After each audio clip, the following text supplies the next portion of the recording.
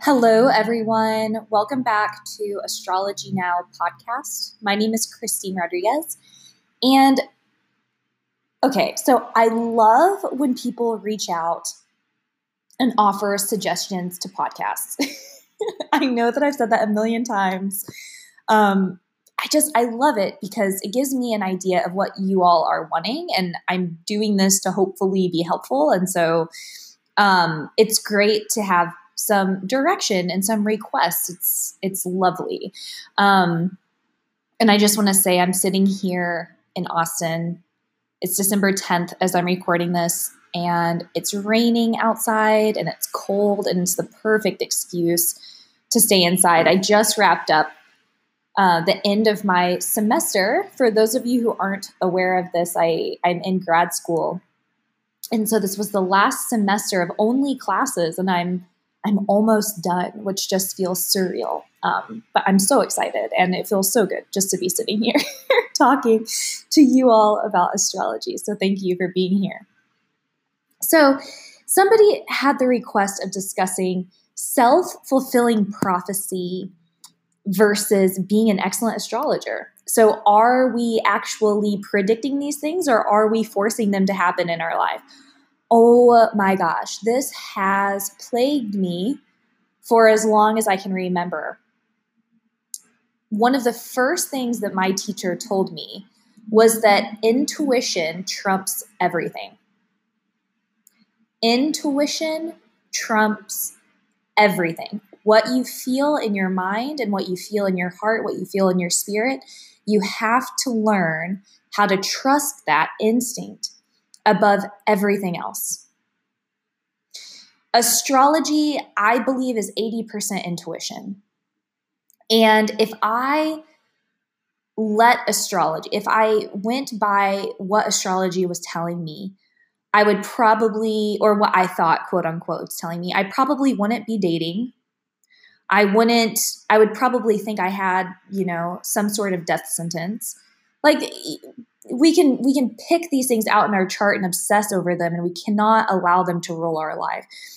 And especially as a newer astrologer. So I'm going to tell you a story, because something else that this person was sharing with me was that they were dating someone, and then they were concerned about something, and that thing of concern ended up happening. And I don't want to share their story, but they were concerned about something because of astrology, and then it ended up happening. And so they're like, did I manifest this, or am I just a really good astrologer? And it could be either, because there are things in people's charts that you can see for sure. Okay. There are things in people's charts that you can see for sure, but you don't know how they're going to manifest. And well, I could go in two directions. I'm going to try to stay on topic. When I was first learning how to read astrology, I thought that I have a debilitated planet, as so many of us do. I was like, oh man, I'm never going to be a good meditator. I'm never going to be spiritually inclined. I'm never going to get it.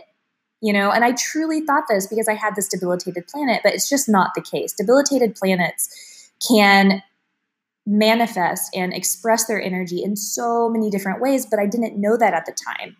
So I went on like these really wild thought processes of like, all this bad stuff is going to happen, or I'm never going to be who I want to be, I was letting astrology, or I was using astrology in a negative way. And I was allowing my negative projection onto astrology to rule my life. Another story I have for you. As you all know, I love compatibility stuff. And I would get the charts of everyone that I would consider dating. And I had this guy who was my close friend. Oh my God, we were such good friends, and we did all of these physical activities together. We talked about things that I didn't feel like I could talk about with anybody else. And I ran his chart, and in my head at that time, before I knew what I was doing, I looked at his chart and I was like, oh, he's this rising and he has this here. We're not compatible. There's no way this can work. And I decided that we were not compatible, and I friend zoned him. Okay, this is a true story. Years pass, and I, experienced a lot of heartache over that. And I watched him go on to like date other people and all these things. And, I was happy for him, but there was a part of me that felt like, like what if I could have dated him or whatever. These years later, I look at his chart. We're highly compatible.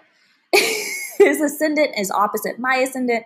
His moon is opposite my moon. His moon is conjunct with an exalted planet that is highly compatible with my chart. Like the list goes on and on. But I didn't know what I was doing.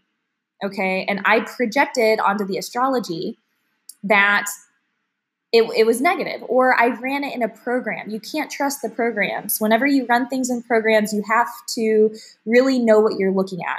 So don't plug things into a program and calculate compatibility and live by that. Your intuition knows better. Do you get along? Do you like being with that person? Do they make you feel safe? I mean, really, you've got to keep it real, because astrology can be such an amazing and valuable tool, but you don't want it to destroy your life.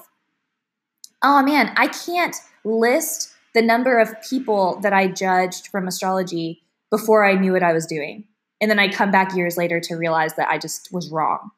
So if you're a newer astrologer, be very careful with this. I can't stress it enough.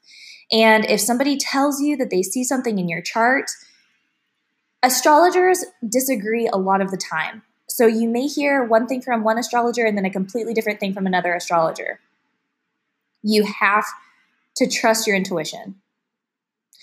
And so again, I'm going to go back. Astrology can be an incredible tool, and it can teach you about yourself. But if you can work with that energy and channel this planetary energy in a productive way, in a way to develop self-realization, in a way to cultivate awareness, you can do whatever you want. Your life can be whatever you want it to be. Now, are there going to be challenges that are just destined to happen? Yeah, there will be.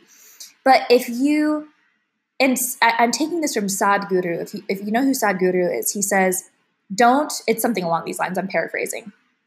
Don't try to fix the world around you. Fix yourself so that no matter what happens, you'll be okay. And so I think that that's the point. I think that that's the purpose of astrology, is we're utilizing it to develop a self-awareness so that we can transcend those things about ourselves. So like, okay, let's say I'm hard to get along with. I am controlling and I like things my way. Okay, so I see this in astrology. How can I loosen up? How can I develop the awareness that I'm being hard to get along with, or I'm being controlling? So you're using it like that. Everything can be evolved. And so in terms of being a good astrologer or self-fulfilling prophecy, this is where we also draw the distinction between reading other people's charts and then reading our own chart. Reading our own chart can be very tricky because of this reason. It's always best to have somebody else give us a reading. That's my opinion. When we're studying our own chart, it's good to look at, it's good to be a case study and to see how things begin to work. But I can't stress enough how we can't jump to conclusions.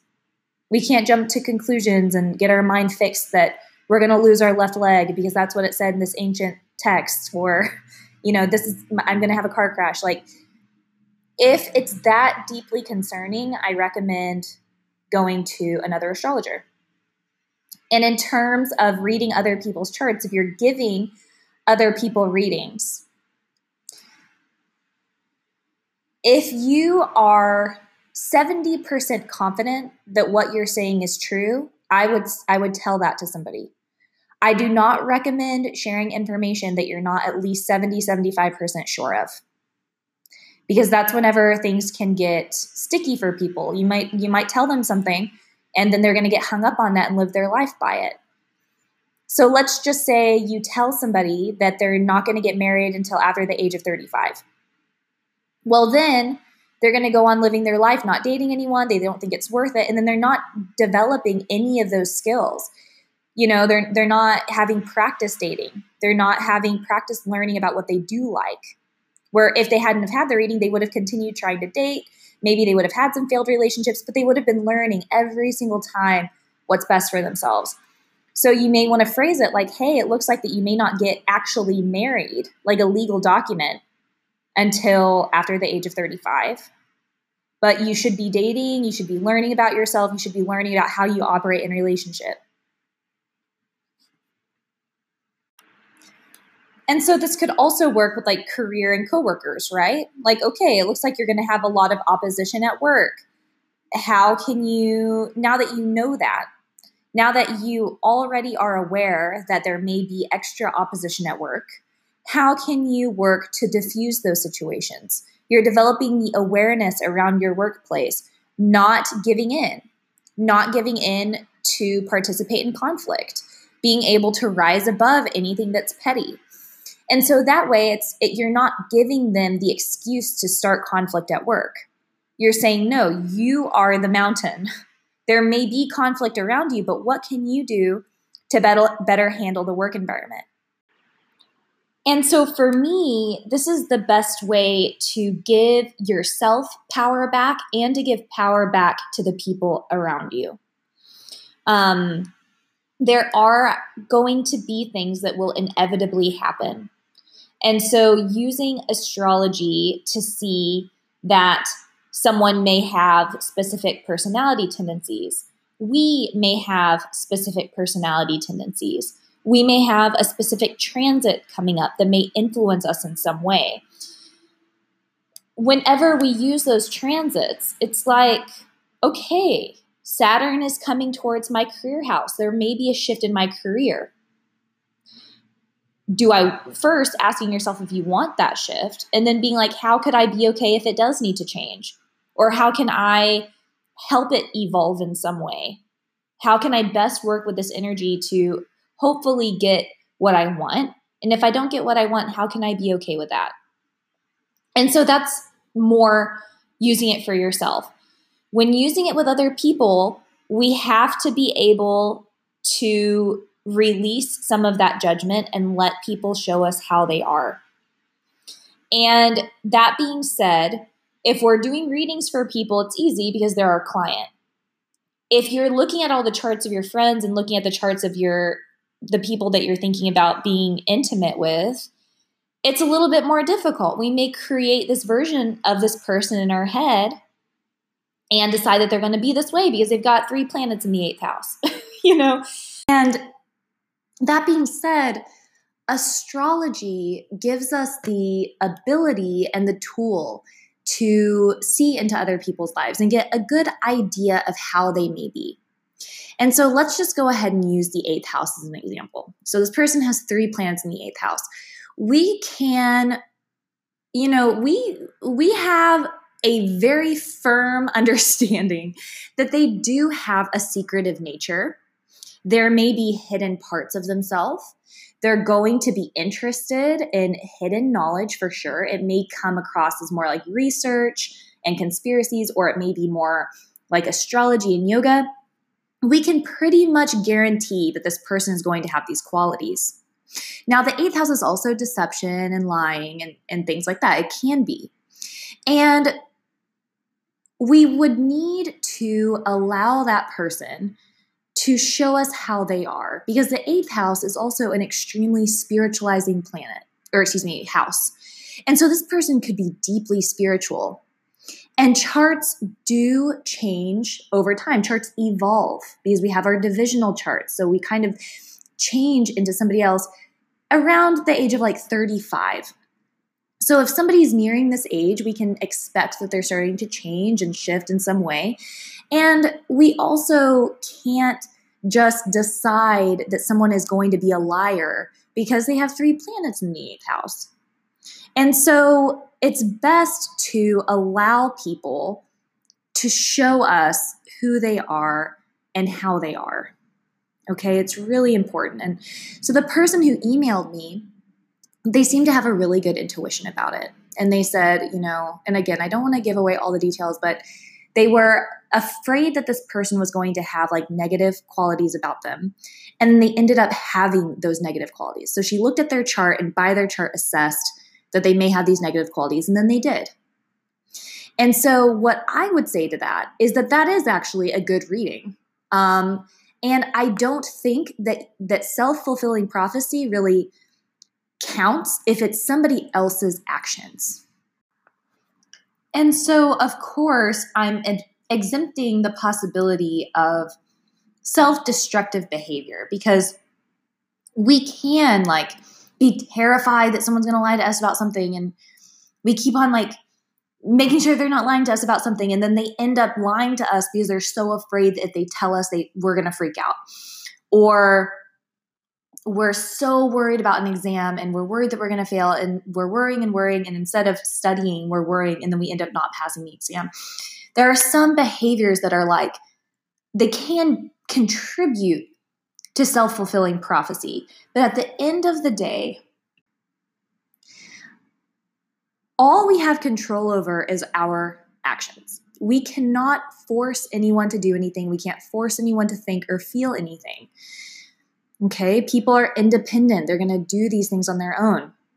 And I want to be very clear about this, because that does edge victim blaming, right? If we say, oh, well, I saw this in their chart and then I manifested it. It's like, no, you didn't. They were going to do what they were going to do. You saw it in their chart and you knew it might happen, but you're a good person, so you decided to give this person benefit of the doubt, and they ended up living up to your expectation. Now, if you see something in your own chart and you start living by it, that's whenever you have to be very authentic with yourself and very honest with yourself. Are you self-fulfilling? Are you excusing yourself? I don't really think that we have that out with our own chart. I think that we really need to be mindful when we're reading our own charts. But I do hope that was helpful.